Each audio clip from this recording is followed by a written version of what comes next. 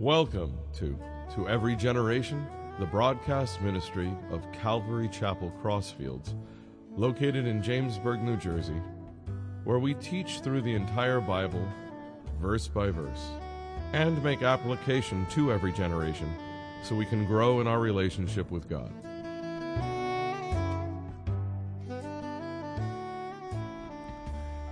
This morning we're going to be in Philippians 2. And the last time we looked at Christ's humility model. What did Jesus do? What sacrifice did he make? What did he have to give up to come to take the form of a man as, God leaving heaven, coming to take the form of a man and dying for our sins? Well, there was a lot involved.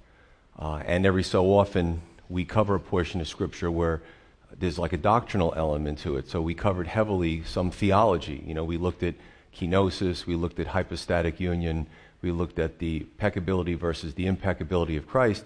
And it's good to know this stuff. If God uses you and you're not even expecting it, maybe you're out in public, it's just so great to be able to have that information. 1 Peter 3:15, to have an answer for people ask you, why are you a Christian?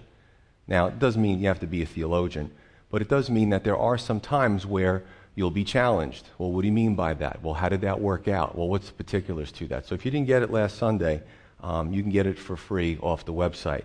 And today we're going to look at really what our response is to Christ's humility, right? What do we do now? How do we live out this Christian life? And I can throw a whole bunch of stuff and stats at you, but everybody really wants to know, how do I do this daily? How is this a day-by-day thing? And humility is a funny thing, to be humble.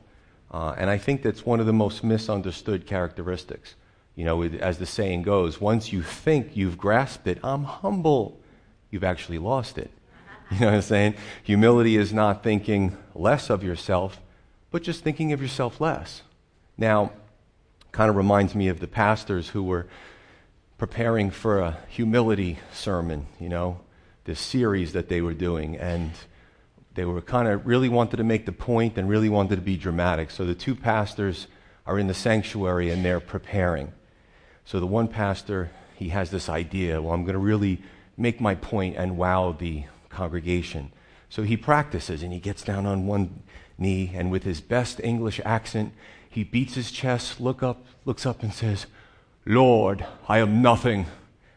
So the other pastor looks at him and goes, "Wow, that was really good.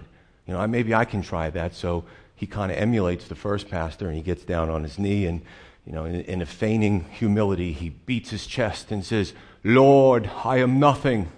Well, the janitor walks in. He doesn't know the context. He just sees these guys, what he thinks is real humility. So the janitor is moved with a true dose of humility. And the janitor just stands there and he bows his head and he says, "Lord, I'm nothing." Well, the first pastor, janitor walked in on their shtick, on their spiel.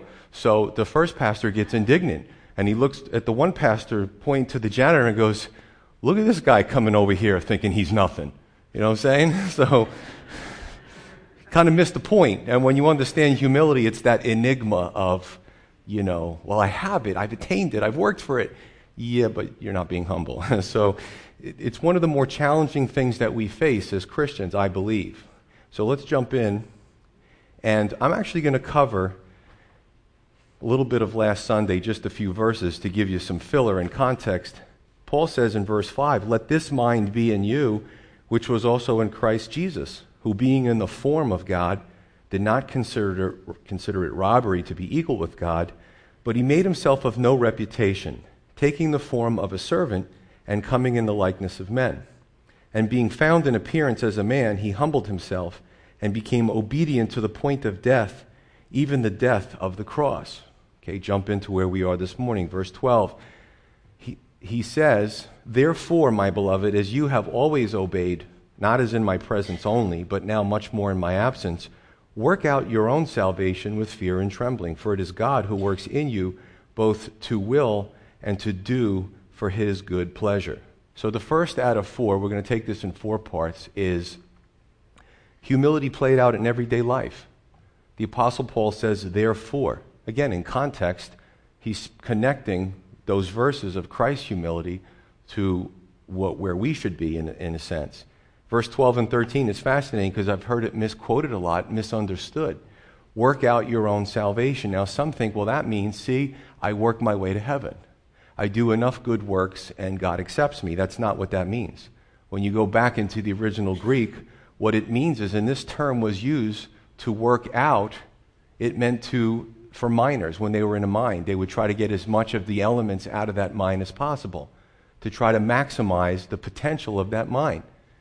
It was also used for farmers when they had a produce. They would work out that field to get the maximum amount of that harvest. And it really means to work to completion. And as Christians, we're saved, but that's not the end of the story. Some think that's the finish line, and it's not.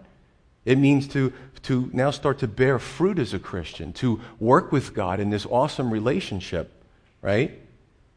Today some think that the starting line is actually the finish line. Sinners coming up at the end of service, coming to get saved, I've crossed the finish line. No, that's just the starting line. You now are a different person. You are a born-again believer. You have the Spirit of God in you. You're different. You're a different animal, so to speak. And I've told the story many years. I've lived as an unbeliever, as a religious heathen for 24, 25 years of my life, and then I got saved. And sometimes I look back at my old life and I remember, and I'm almost like, who is that person? You know what I'm saying? It's just, my life is just so different now. It's amazing. So the starting line was coming up to get saved. And then we work out our salvation. We don't sit back, jump in, the water's nice. Jump in with both feet. Okay? And it also says work out your own salvation. That doesn't mean that we work out somebody else's salvation. It's obvious. I'll give you a great example. My son, be great if he was a pastor. But that's not my business. I just so you know, so you can remind me later on. I think he has the head and he has the heart for it. But God may choose him to be something else. He might be a missionary somewhere. I don't know. He might be a servant, an Epaphroditus. We'll get to that in the church. And what does God have for him? What does God have for you as an individual? Now, it's great to counsel with those that you trust who have gone through that road and say, what do you think my gifts are? What do you think God can plug me in somewhere? That's great, but in the end, it's between you and the Lord to work that out, and then to work out that salvation to its fullest. And he says, with fear and trembling, or do it respectfully and with humility. As Christians, we're not called to be arrogant or pharisaical. And I got to tell you that the biggest test of that is when somebody gets under your skin, when they irritate you. How do we respond, right? But this is to be endemic. It's to be through the Christian walk without, with fear and trembling. It doesn't mean we don't have our moments. Doesn't mean I don't have my moments. I'm just as much of a sinner as everybody here. Verse 13. This is amazing because this has been debated between Calvinists and Arminianists. And this verse, I think, is wonderful because it says that there's both. God has a sovereign will and man has free choice. So, Christians, you do this, work this out. It's your free choice. However, God works in us and through us. He works upon us. He works alongside of us. The Holy Spirit is there. We're sealed with the Holy Spirit. What does it say? That he gives us both divine desire and enablement. So we really can't take credit at the end of the day. So in other words, God empowers us. We obediently obey, and God is glorified. And this is a great relationship. So when I'm asked, well, so what does Christianity look like every day? Pray. Read the Word. Maybe trade some of your friends that are always trying to drag you down and bring you back to your past. Trade them for some friends who really care about you genuinely, who want to lift you up and edify you. And you go through this life, and the Lord reveals things. Sometimes he reveals it through devotion in the morning. Can't tell you how many times my wife and I, and I switch devotions. I don't even do it for the day it says. I could be reading it tomorrow, and I'm reading it for August. So what? It's still a devotion. I haven't read that one yet. And something pops out, and we're like, wow, we were just praying about this or talking about this. And it reveals something. So this is what the Christian life is about. It isn't joining a religion. It's not joining a church. You see what I'm saying? It's having a relationship with the living God. That's what he wants. We don't want to be ripped off by having a cheap relationship, and he doesn't want to be ripped off. It's a daily walk. That's why it's called a walk. A lot of really great emblems in the Scripture.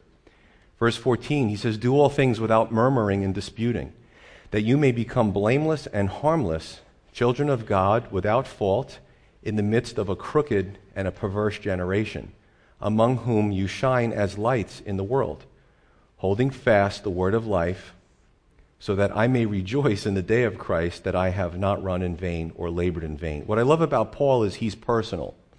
He's a personable type of person.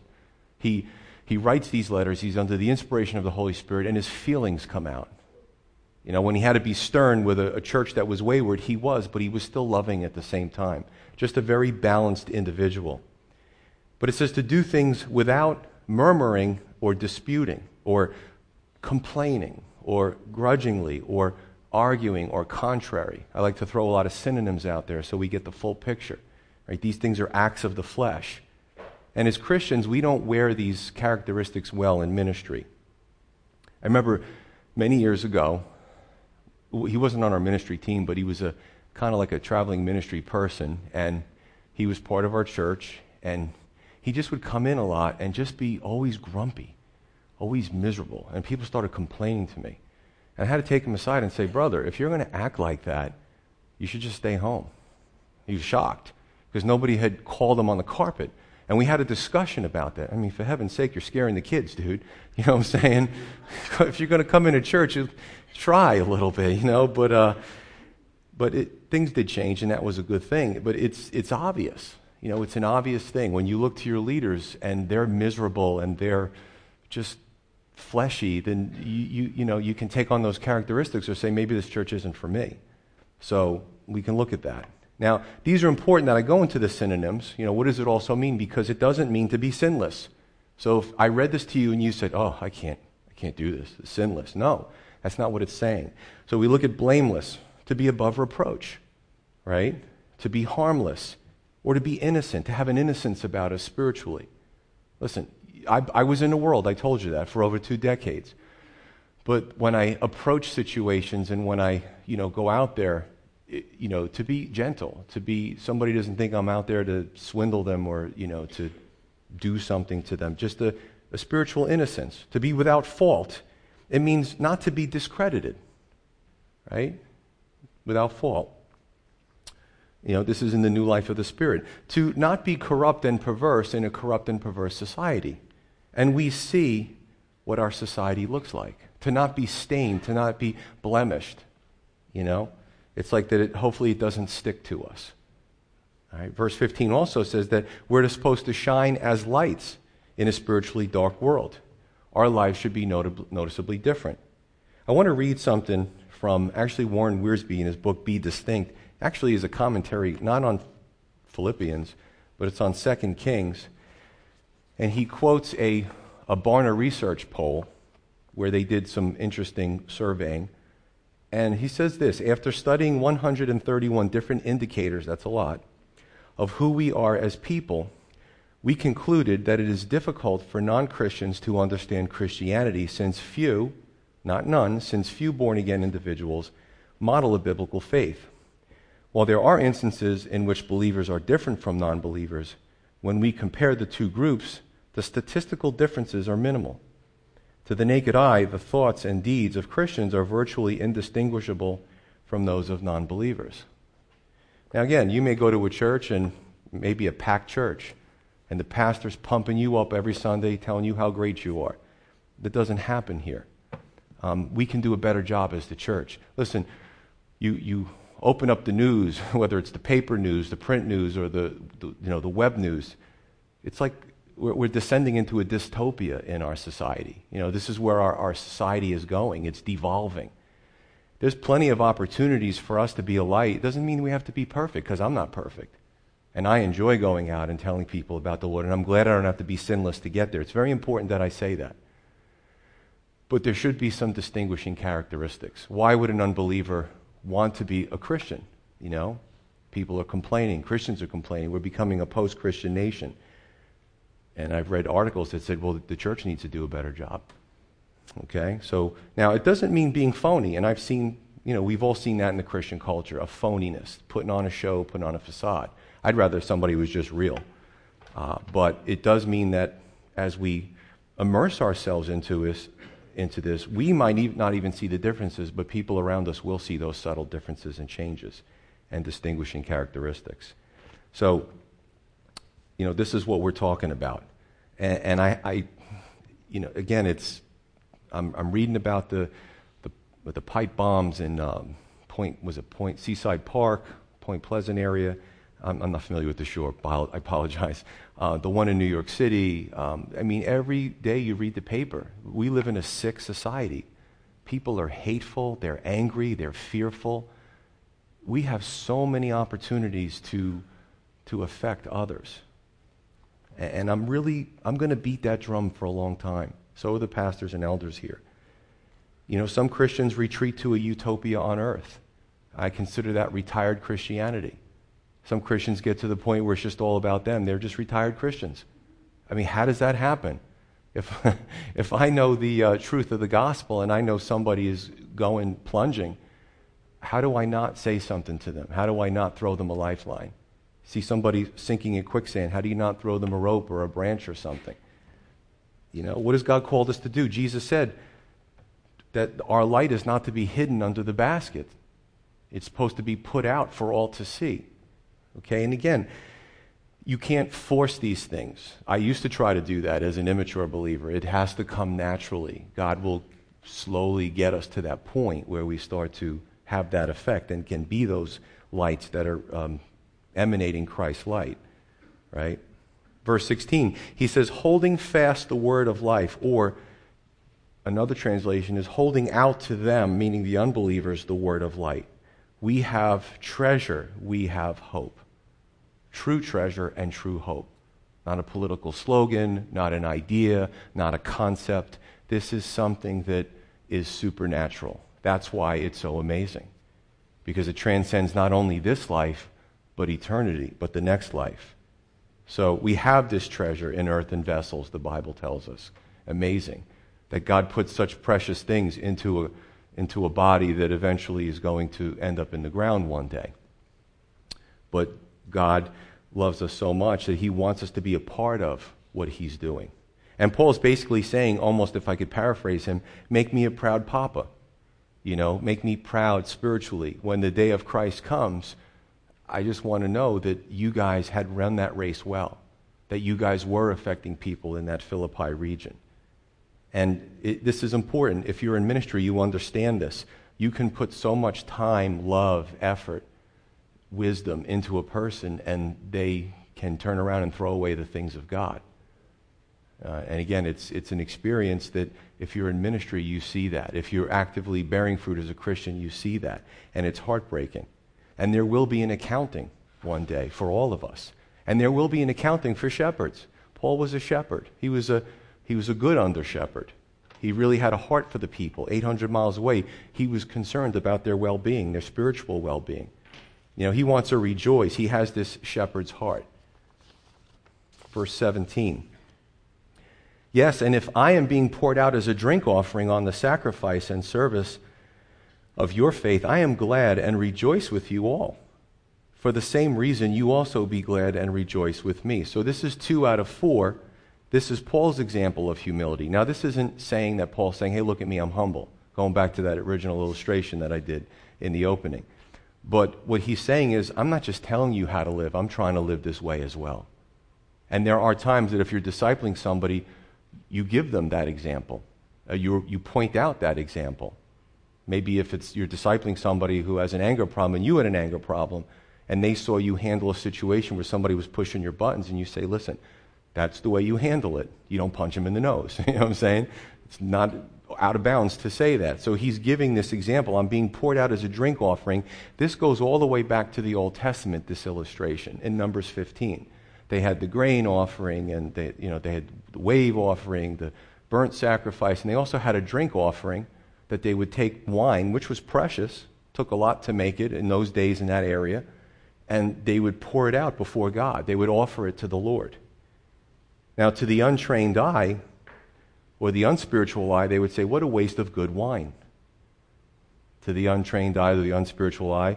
And I can tell you, I've read commentaries from Roman historians about Paul, and they said, but this is an amazing thing. Here's a guy who is highly educated, who is going places, who rubbed elbows with the most important people. He becomes a Christian and loses everything. Like, what's his problem? They don't get it. Well, we get into Philippians 3, and he talks about what I gave up in life and what I gained in Christ and how there's no comparison. Amen. You know, we have to get out of the mindset in Western Christianity that God loves us and we're good Christians if we're always healthy and we're always wealthy. That's not scriptural. It's nowhere in there. So Paul's saying, I'm offering myself as a drink offering. I'm giving myself to God. And what was he doing? He was evangelizing unbelievers. He was planting churches. He was helping them to mature. And this was becoming illegal. So Paul finds himself in prison now. I read an article, and I think I referenced it once, about these teenagers. I don't know if they were Syrian or Iraqi. Christian teenagers got caught by ISIS, and they said, convert or die. What would you do if you were in that situation? You got your whole life ahead of you. You have decades. You could get married. You could raise a family. They could just placate them and then run away and say, okay, I'm really a Christian. They actually all said, we can't deny Jesus Christ. He's our Lord and Savior. And they were killed. Right? Not everybody, in America, we don't face those choices often. Although there was, I read something recently, I can't remember which one of these, the chief of police, was saying that the one guy with the knife attacks was saying, this is in America, it was a mall attack. Are you Muslim? And if they said yes, he would leave them alone. Allahu Akbar, and he would go. If they weren't, he would slash them. What would you do? Are you a Christian? Deny your faith. Boko Haram in Nigeria, in Africa. Deny your faith. We'll kidnap your girls. Some hard decisions, isn't it? But Paul said, if they execute me, remember, he's in prison. If they execute me, they execute me. This is what I have to do. I can't deny my Lord and Savior. And he said, basically, rejoice. Rejoice. Now, what you see, too, is this reciprocity between Paul and the Philippians. 800 miles apart, Paul's in prison. And they have a relationship. They sent him a gift while he was in prison. They sent Epaphroditus. He's looking to send young men back there to minister to them, to report, send so-and-so to carry the letter. They come back and, this back and forth. Reciprocity is important. Somewhere in 2,000 years of Christianity, some of this has gotten lost. And I tell you, it's not a good thing. And there's this idea, if you can look it up, it's called consumerism in the church, where it's now a one-sided relationship. Now, this is where it starts. Churchgoers, some churchgoers, it's a one-sided relationship with the Lord. And a lot of it has to do with bad doctrine. You go to pray, every time you go to pray, it's an I want list. Lord, I need this, I want that, I need this. It's a one-sided thing. It's not necessarily to receive wisdom. It's not necessarily to ask the Lord what you could do or how you could, bear some fruit. It's one-sided. They go to the church, they look at the church, and their attitude is, what can I get out of this church? So it's one-sided with God, it's one-sided with the church, it's one-sided with the pastor, and I can tell you something, it's very detrimental to the church. So when we talk about and have an honest discussion about where America is moving, possibly post-Christianity, we have to look at some of the aberrations in the church, because it wasn't like this in the beginning. Verse 19, he continues, "But I trust in the Lord Jesus to send Timothy to you shortly, that I also may be encouraged when I know your state. For I have no one like-minded who will sincerely care for your state. For all seek their own, not the things which are of Christ Jesus. But you know his proven character," meaning Timothy's, "that as a son with his father he served with me in the gospel. Therefore I hope to send him at once, as soon as I see how it goes with me. But I trust in the Lord that I myself shall also come shortly." Paul didn't know the future. He had expectations, he had high hopes, but he had plans. This is what he wanted to do. He didn't say, you know what, I got stung, man. I got arrested. The conditions weren't good. I think this Christianity thing is not for me. He's saying while in prison, when I get out of here, I want to come to the church. I want to write to this church. I want to You couldn't stop this guy. But remember, he was an average person. He wasn't a superman. He wasn't a super saint. And he also has his moments of I don't know, maybe sadness or things like that, and you could read it in his letters. Just a very well-rounded person. So the third out of three, the third point is Timothy's now example of humility. And Paul now shifts, as we end, we're going to close with Timothy and also Epaphroditus. These were two servants. They were useful people that the Apostle Paul used. Verse 19, basically, he says, I want to send Timothy to you, and when he comes back to report to me, I just expect great things. High expectations. We talked about this also last Sunday. If we have a bunch of relationships in our lives where there's low expectations, then what happens is we have sometimes very shallow relationships, especially in a marriage. We should expect more, especially in the term of fidelity in certain areas, okay?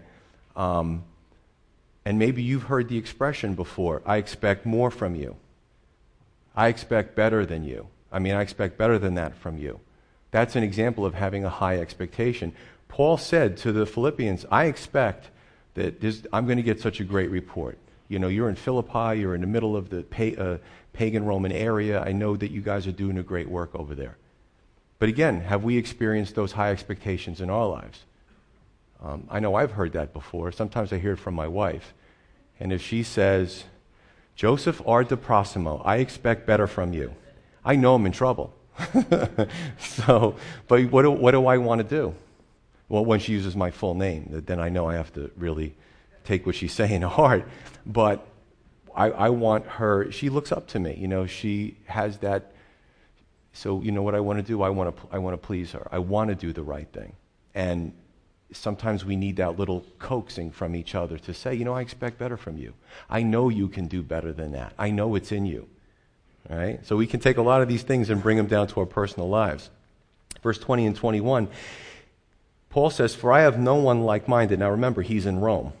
So there are some Roman Christians who will sincerely care for your state, for all seek their own, not the things which are of Christ Jesus. Now, if I could take Rome and bring it up to 2016, Rome was like the LA, or it was like the New York City. It was the happening place back in those days. It boasted well over 1 million inhabitants. For a city of that day, that was pretty impressive. It does seem that maybe some of the Roman Christians were busy with worldly pursuits because this is what he says.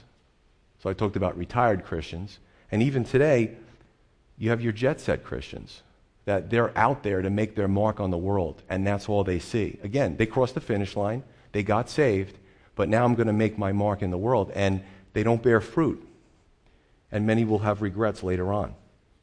You ever look at a hospital wing and a street sign and somebody's name is on it, or you hear a person's name, and you say, gee, I wonder what they did to get that wing on the hospital. What did they do? What was their legacy? I want my legacy to be somebody that pleased God, that did the best I could. Through good times and through bad, I still did it. I often make an analogy with marriage. When you go up to the altar, you have these vows. I promise. What do you promise to do? Well, I promise to love you. Well, only when it's good? No. Sickness, health, right? Poverty, riches, whatever it may be. It's always great to have a relationship in the good times, but what happens when the bad times come? That really determines what type of people we are, right? Little caveat here, if I can just throw this in here, is that serving is a joy and a blessing. I can tell you that right now. I can speak for the other pastors and elders. We don't go up to put on a suit and go to do a wedding, and we don't stomp our feet going, I got to do a wedding today. You know what I'm saying? Grumpy. It's something that's joyful to bring two people together that are making a commitment. To actually be at a funeral of a saint and to give the gospel and to speak about why we know that person is in heaven. Funerals aren't fun, but that part is really enjoyable.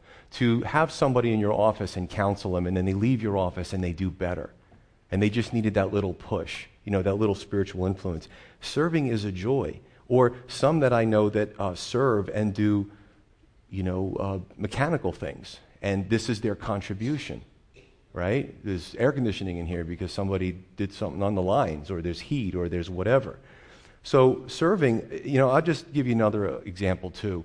When we had VBS for a week, which wasn't that long ago, and you saw the video that was put together, you had middle-aged people, for the most part, working a full day of work. They would leave their jobs. At the end of the day, they would go home, eat something real quick. Then they'd come to the church. And then they'd run around with the kids all over the place. And you saw those videos. I remember pulling up on VBS and just seeing some of the people in the children's ministry running around on the grass, laughing, kids chasing them, squirting them with water, just doing all kinds of neat stuff. It's joy. You know what I'm saying? And again, before I was a Christian, I had this idea that serving God was going to make me miserable. Like, you know what I'm saying?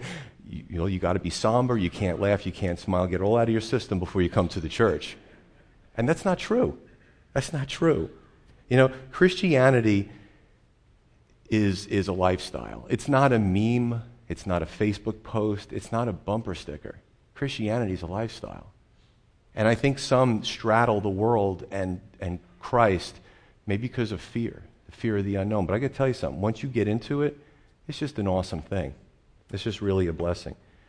So I have a young couple here that I married some time ago, and they came back from down south and made their route back to New Jersey. It's just great to see them, and I can't wait to see the little boy, Dominic, and how he's grown up. It's just a great thing. You invest in people, right? And that is just nice. It really is. Verse 22, he speaks about Timothy's proven character. So what he says is that Timothy has been tested, he's been tried. And here's an interesting thing in ministry where you can make a mistake as a leader, is to bring somebody up too soon. And we all make mistakes, right? And as the expression goes, that if a person's branches go out a lot further than their roots, when the storms come, that top heaviness will knock the tree over. And this applies to ministry as well. They need to be established, and Timothy was established. He was discipled by Paul. What type of Christian was Timothy? Well, he was young, the Bible tells us. He was tested, he was discipled, he was mature, and he was used to teach, to preach, and to help. Timothy was not a rising star. He wasn't the next celebrity. He was useful, and he was faithful in ministry. On to 4 out of 4. Verse 25. He says, yes, yet I considered it necessary to send to you Epaphroditus, my brother, fellow worker and fellow soldier, but your messenger and the one who ministered to my need, since he was longing for you all and was distressed because you had heard that he was sick. For indeed he was sick almost unto death, but God had mercy on him, and not only him, but on me also, lest I should have sorrow upon sorrow. So God healed Epaphroditus. He got deathly sick. We don't know how. And Paul was saying, boy, if I lost Epaphroditus, I'd really be... Remember, he was human. My heart would really be broken. I'm so glad that the Lord healed him. I needed this guy. I needed this kid. Therefore, I sent him the more eagerly, that when you see him again, you may rejoice, and I may be less sorrowful. There's a word that we keep finding throughout this letter is joy and rejoice constantly. I think before the end I'm going to count how many times it's used. Receive him, therefore, in the Lord with all gladness, and hold such men in esteem, because for the work of Christ he came close to death, not regarding his life, to supply what was lacking in your service toward me. So 4 out of 4, Epaphroditus' example of humility. Okay, basically he initially comes to Paul with a love offering, probably a financial gift, maybe some, oils or whatever the church sent to Paul, and they give it to him, and that's a long trip. When you did ministry back in the day, you really put your life into it, because you could be doing some ministry task that could take you a whole few months to complete. So Epaphroditus goes to see Paul. He gets sick, he gets healed, and he wants to send them back. Who was Epaphroditus? Well, we know, some people say, well, I never even heard that name, because he's one of those unsung heroes, valuable nonetheless. Oh, I've heard of Timothy. Epaphroditus? I don't know if I remember that name. But he was service-oriented. Some today would consider these tasks menial and unimportant, but they were vital. He wasn't a great theologian that we know of, but he did get the job done, whether big or small. Here's a guy who his own health, he was probably somewhat concerned about, but that didn't stop him from serving. He had the heart of Paul. He learned from his discipler. You know what I'm saying? To me, a church can't run without several Epaphrodituses, or whatever, Epaphroditusi, whatever the plural for Epaphroditus is. So I appreciate all those that are Epaphroditus, and every pastor does, hopefully in every church. I mean, I look at my life, I was an Epaphroditus, I was a Timothy, and here I am today. But why does Paul, as we close, why does Paul use them as an example? And I really believe it's because many Christians today, but many Christians back then, heard of Paul. And some might have thought of him like you do today, like some do today, that he was this super saint. And Paul's saying, here, let me tell you about these two guys. Right? Two guys. And the cool thing is that, again, for those that struggle with, well, I don't know what I can do. I don't know how to serve. And you get down on yourself. I don't really think I have. I look in the mirror. I don't have these great gifts. I don't have. So you have two people here. One, he's a young guy, Timothy. He's maybe cerebral. He has a grasp of the word. He can teach. He can pastor. He can fill in. And he's also does tasks. Okay? Then you have another guy, Epaphroditus, who we don't really hear of him pastoring a church or anything like that, but the guy's service-oriented. Maybe he's strong physically. He can get the job done. And maybe if he looked in the mirror, he would say, you know, I'm not the sharpest knife in the drawer, but you know what? I could do something for the Lord. And I think the blessing when you look at these two people is, so you put Paul aside, that God can use all of us. I remember when it was time for me to get into teaching and ministry, and I had all the excuses. Some of them were valid, some of them were not. And I remember somebody saying to me, teach above your level. I never forgot that. That's many years ago. You know, just go and take a step in faith, and God will bring you up to where he needs to bring you. He'll let him do the work. And again, sometimes we try to force it. We struggle, we question, we look around. You know, I remember when my wife and I first started coming to a Calvary, it was a big Calvary, and everybody was standing and singing, and their hands were raised, and we looked at each other and said, we don't belong here. You know what I'm saying? I'm not kidding. We thought every person in this room is holy and perfect, and we're gonna stain the place. You know what I'm saying?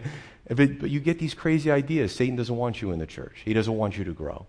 He doesn't want you to mature. And he'll tell you anything. He'll whisper in your ear. He's a bully. That's what he does.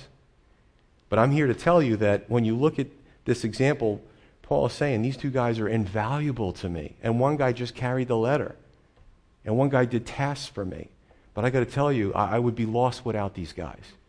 So just keep that in mind. So as we close, the first 11 verses really establish Christ's humility model. And here, well, the Philippians are called to respond to that in humility, but you know what? So are we. That's why this is called the living word. This could have been written yesterday. Maybe the Apostle Paul thought, and he had an inkling from the Holy Spirit, you're not going to be around forever. You're going to be martyred. Maybe not through this bout, but through the next imprisonment. And he thought, so what do I do? Think about this. If you know you're going to pass through whatever means, what do you say to your loved ones? What do you say if you're if you're a disciple or if you're a mentor? What do you tell those that you've mentored? What parting information do you give them? It can't be fluff. It has to be something that's going to build them up and strengthen them through the good and the bad times. So what does he do? He teaches them about love, about humility, about sacrifice, about service, and about being good examples. And I got to tell you the truth, this isn't just for the Philippians. We make a huge mistake when we almost have like a preterist interpretation of the Scripture. It's just for that time. No, it's not. Then why do we bother getting together and reading it? There are timeless instructions and qualities and things that we can learn. If God tarries another 1,000 or 2,000 years, it'll still be relevant. So as the title says, our response to his humility model, that we would go home and that when we're alone, that we would pray to God and we would ask him, Lord, what is it? What are you telling me through that message? You got my attention. What is it you want me to do? What are my talents? Where do you want me? Where can I fit in? Let's pray.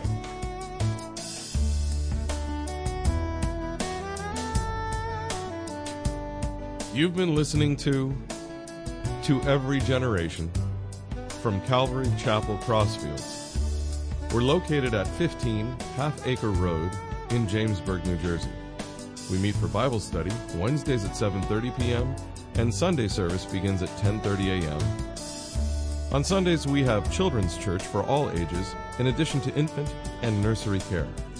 You can find out more about the ministry here at Calvary Chapel Crossfields by going to cccrossfields.org. Thanks for listening, and may God bless you.